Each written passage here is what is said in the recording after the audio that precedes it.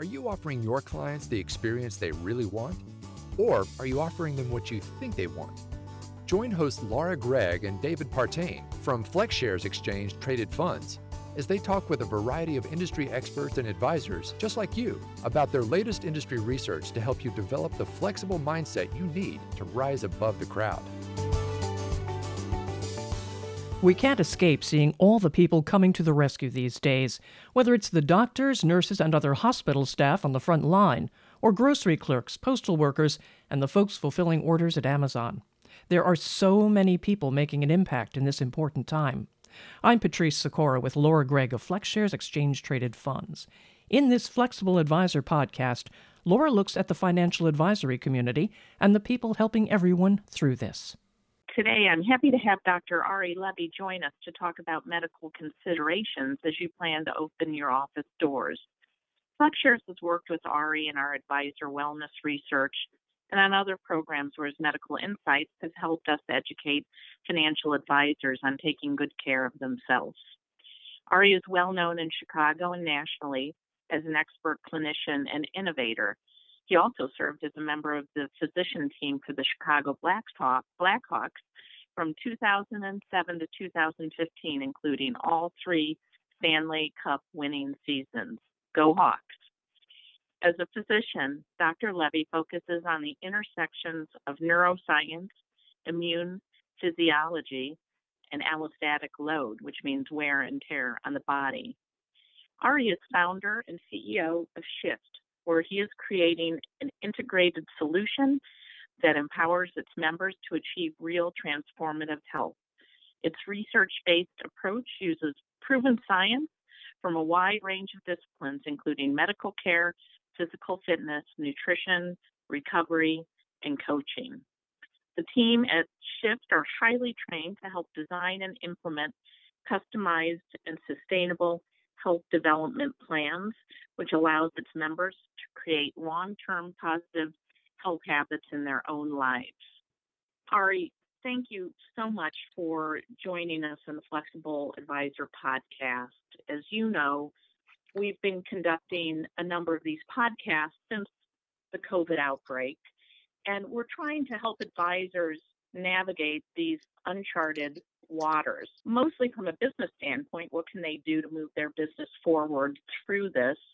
But having you as a resource is really helpful to impart some medical information for our listeners. I know that when we were speaking before, you were speaking with other members of the team, you suggested that a discussion about COVID testing might be appreciated, and we jumped on that immediately. So I would love it if you could start with that. What does testing look like now? When and how often? Where we should be going? Are there tests? How it's being administered? If you could break down some of those questions, it'd be fantastic. It's a confusing landscape because when we think about testing and we think about testing for the virus, there's a lot of things to begin to understand. And I will make sure that we have this image that we can show, which talks about where in the viral stage are we at in order to understand what test we're going to use. As it stands today, there are a number of ways in which we can begin to test individuals. I think the most important takeaway for the testing is to think about PCR, which stands for polymerase chain reaction. It's often called RT-PCR, reverse transcriptase. And in the geeky science term, that means we're studying or looking for the virus, the viral RNA, the virus itself, and we're looking to see if that's there. And there's two ways that we can do that, either a slow way or a fast way. That's the easiest way to think about it. And that tells you whether you have active viral infection. And it's got a high degree of accuracy and precision. We can use the word sensitivity and specificity, but suffice it to say that that is the way in which the hospitals and institutions are looking at understanding, do you have the disease? And that's the first element. That's the first question at hand, which is, do you have the disease? The next thing we begin to think about is the antibody. Do you have the disease? Is your body mounting a response to it? And so we can look at that through various we call immunoglobulins. And in English, they're sort of proteins that are attached in the body's immune response system. And we look to see if that is in place. And that is the big clamor right now. Everybody wants to get an antibody test. Let me know if I have got the disease or had the disease and have recovered and developed immunity. However, the science is not yet clear. This is a novel disease. It's all brand new for everybody. And we have incomplete information on this. There's a couple of items that I want to make sure I convey to everybody listening, which is you need to first test for acute disease, and then if you begin testing for immunity and understanding that notion, that is actually more of a public health perspective. So I want to pause and first ask, to you, does this make sense? Are you tracking with me? I think so. And what I'm understanding, testing for acute disease is, do I have it now? I'm having symptoms. We need to know right now whether I am infected with COVID and then to take the proper steps versus my son who came back from the University of Alabama. He and his whole fraternity were really, really sick in February, and we think it might have been COVID. Less so critical right now. If he had it, he did, but still we don't change protocol. That's right. When we think about, as a clinician, when we think about this, we're thinking about first clinical, what do we know and what do we not know in order to treat? So we have had in this pandemic lots of sick people. And so we first had to figure out, could we find and identify this efficiently and effectively? And we did that. That is with the PCR testing, the nasal swabs that folks are talking about. And that tells you whether or not you have the disease. The distinction here is the PCR testing allows us to understand what's going on with you clinically to inform the folks in the hospital to identify and ensure that people actually have the disease. When we talk about understanding immunity, again, this is more of a qualitative perspective. It helps us understand this notion of prevalence, how much disease is out there right now. And we can talk about and define exactly what prevalence means. Prevalence effectively tells you how much disease we have right now. And we have only tested, as I think the president said yesterday, 1.6% of the population. So we have these numbers, but we're unsure of really what the denominator is. And if the denominator is 5 million versus 50 million, and it's a different set of death rates and hospitalizations for the broader population. So understanding prevalence is extremely significant for understanding what we do in a go forward scenario. What I want to make sure that I'm clear about is that it doesn't affect how a physician is going to treat you today. At Shift, one of the positions we've taken is we have not brought antibody testing alone to Shift because it is not the right thing to do from a clinical standpoint in and of itself. So antibody testing has a place in part of the solution to wrapping our heads around understanding the COVID virus and what it may or may confer. But there's a lot of unknowns that affect the serology testing or the antibody testing, we call it. So it's often referred to as the serology testing. The three main considerations for serology testing that we see is we are unsure of the correlates of immunity. So it really remains unclear if the antibodies that are detected by the tests are virus neutralizing, meaning does it provide any protection from reinfection? We don't know that yet. Second, the length of immunity after infection. What does that mean? That means how long do I have, if I have immunity, how long do I have it for? Is it 2 weeks? Is it 4 weeks? Is it 4 months? Is it indefinite? And then cross reactivity of patient antibodies. So this test, you can have other viruses that may make this test show up as positive. So what I think is really important in the conversation nationally is to say what we know and to be humble and say what we don't know. Because I think imperfect information can be significantly impactful and helpful in understanding what to do next and informing how we solve these problems. Thank you, Ari. I think so many things around this, whether it's medical or business, just beget more and more questions. A few more questions that I have for you, just on a high level. Are you seeing the availability of tests in your world in the Chicago area? And what are you hearing nationally? Are there the right amount of tests to test those people that are coming with symptoms that appear to be COVID like? That is a great question. So, when we think about testing, again, which ones and for what? And so, in that regard, what we are seeing, it, at least in the Chicagoland area, is that we are having a much greater access of testing to be able to understand if you have symptoms, if you have the disease. That we are figuring out. The big nexus here is understanding immunity and trying to understand what's next. And there are, because of the FDA's EUA, Emergency Authorization Act, what has transpired is there have been a number of tests that initially came to market that were very poor in quality. That has led the regulatory process to be a little bit more stringent, and we need to figure out which tests are the best tests. And because we don't have enough of these tests, there have been a flood of them to the market. It is a massive effort to begin to figure out quality. And there have been some organizations at large, like Henry Schein, who have been taking on the initiatives to focus on making sure that there are quality standards to the testing that's brought to the marketplace.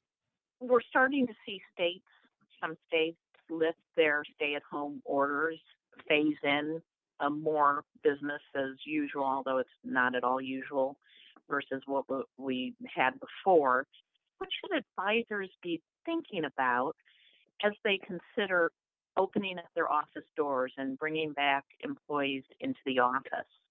There are a laundry list of questions. To begin, what I would tell them is first make sure you're leaning on some experts who understand the disease or are in the conversations from a medical perspective. I think there are a number of considerations. First, the medical ones, second, the legal implications, and third, and in no order of importance here, is are the cultural organizational ones. So if you think about an organization, we've all been forced to figure out a way to work from home if we are working. And for some folks, the idea of returning to work without proper guidance and structure and protection from a health perspective is extremely worrisome. Understanding those three buckets is, I think, really important. So you know how to, whether it's test, treat, and support, you know what we'll call legal implications are and are not, so that we are protecting the employee. And then the third one is understanding the potential impact that these last 5 or 6 weeks have had, because we have been able to find new ways to work. And do we need to have the same footprint, the same work styles? Are we going back to return to old or something new and different based on current learnings from the pandemic? Right. I know there was an office restructure plan in my world where they were going to break down the walls of the cubicles and put us much closer together.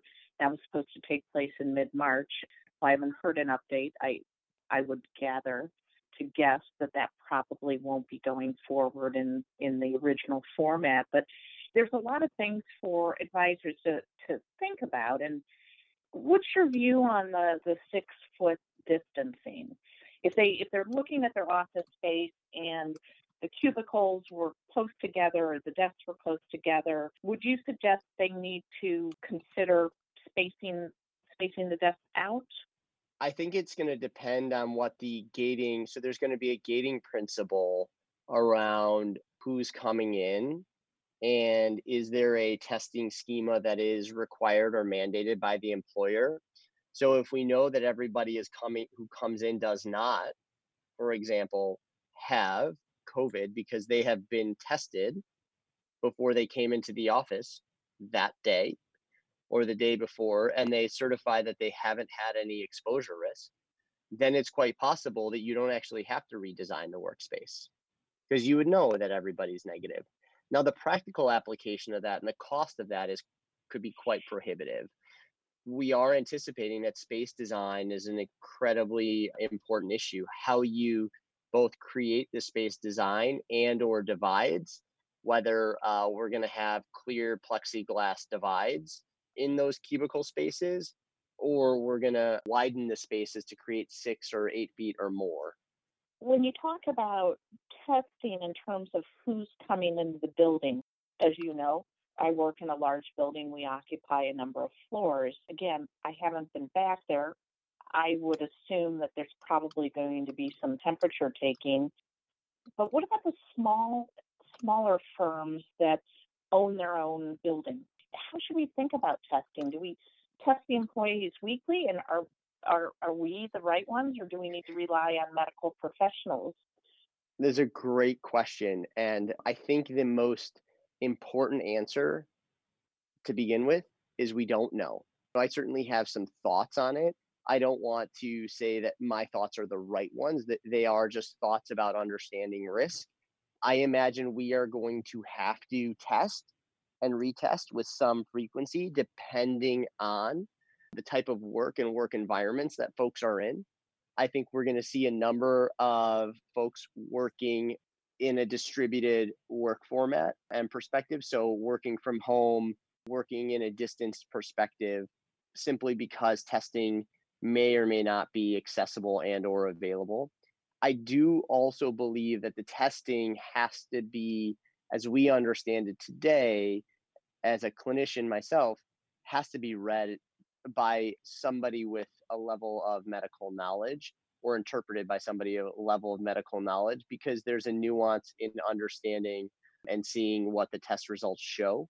And so while we are seeing a decentralization in decision making, meaning instead of this being simply national guidelines, they're being put more so on the employers.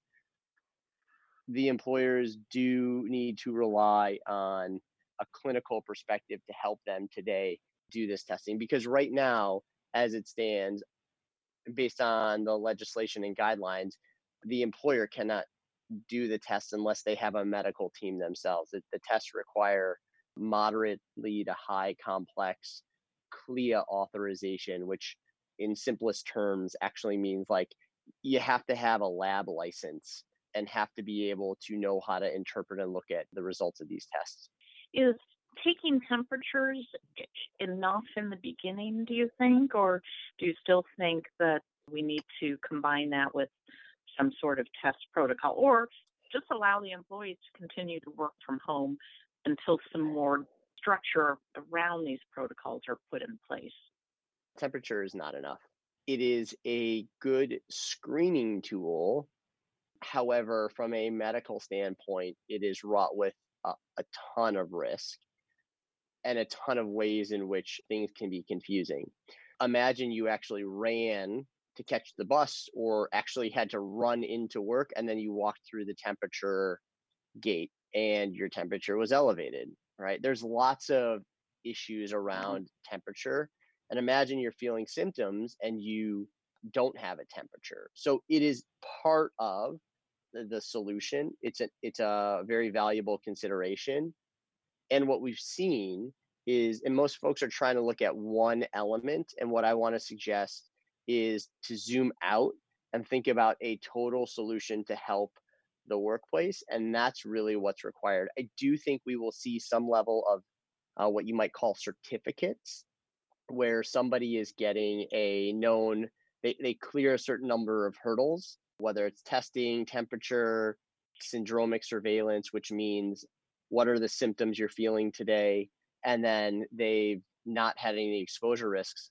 Those may be a sequence of things that allows you to get a green badge, if you will, or a green QR code on your phone, which then means you can go into work. I see the employer's responsibility is really beginning to think about how to make sure that they make the workplace safe.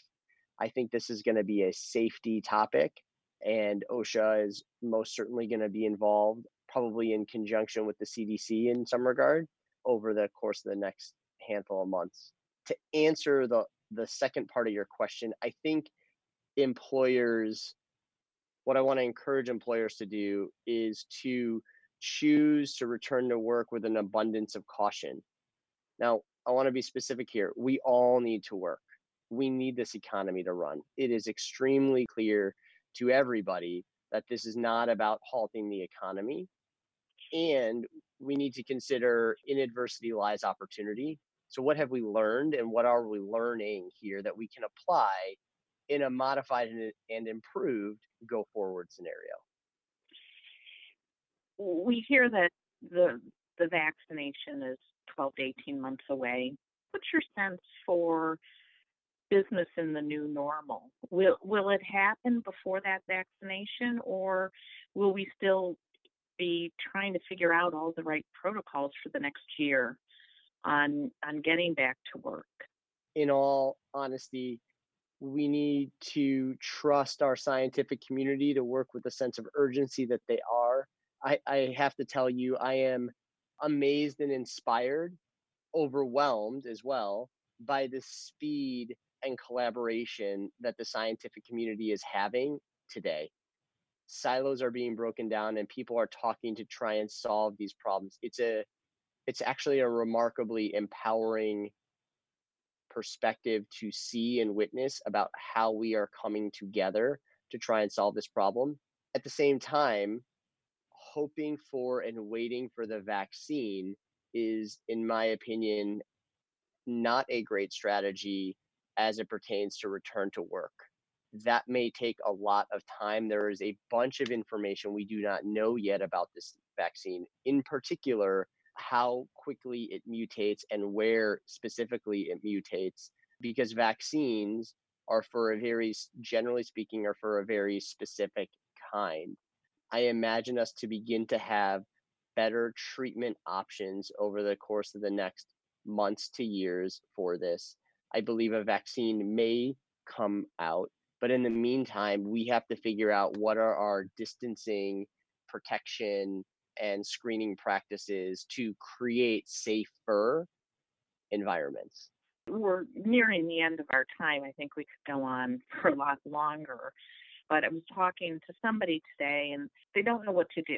They want to open their office back up, bring the employees back in, try to get to a new sense of normal, and yet they're concerned that in the fall, we've heard that there'll be a spike. They're not sure whether they want to go through all the steps to bring everybody back and then have to send them home to work remotely. Any thoughts about that? Yeah, a lot. So this will probably be an incomplete answer, and as life will have it, this answer may end up being wrong a week from now. But the idea of returning to work, first of all, is going to be driven by local authorities and their decisions around shelter in place. And then the second and most important part is, I think you have to decide, what are you, being the employer, what's the risk reward? And that is always about great strategy. Small employer, large employer, it doesn't matter. What's a risk reward here? And where do I want to sit on that? Because you may be an employer who may be able to have a distributed / work from home or work remotely population and only take a 5 or 10% decrease in top line revenue. And so is the risk worth it to have everybody in the office and have the possibility of exposure and respread? That may be one scenario.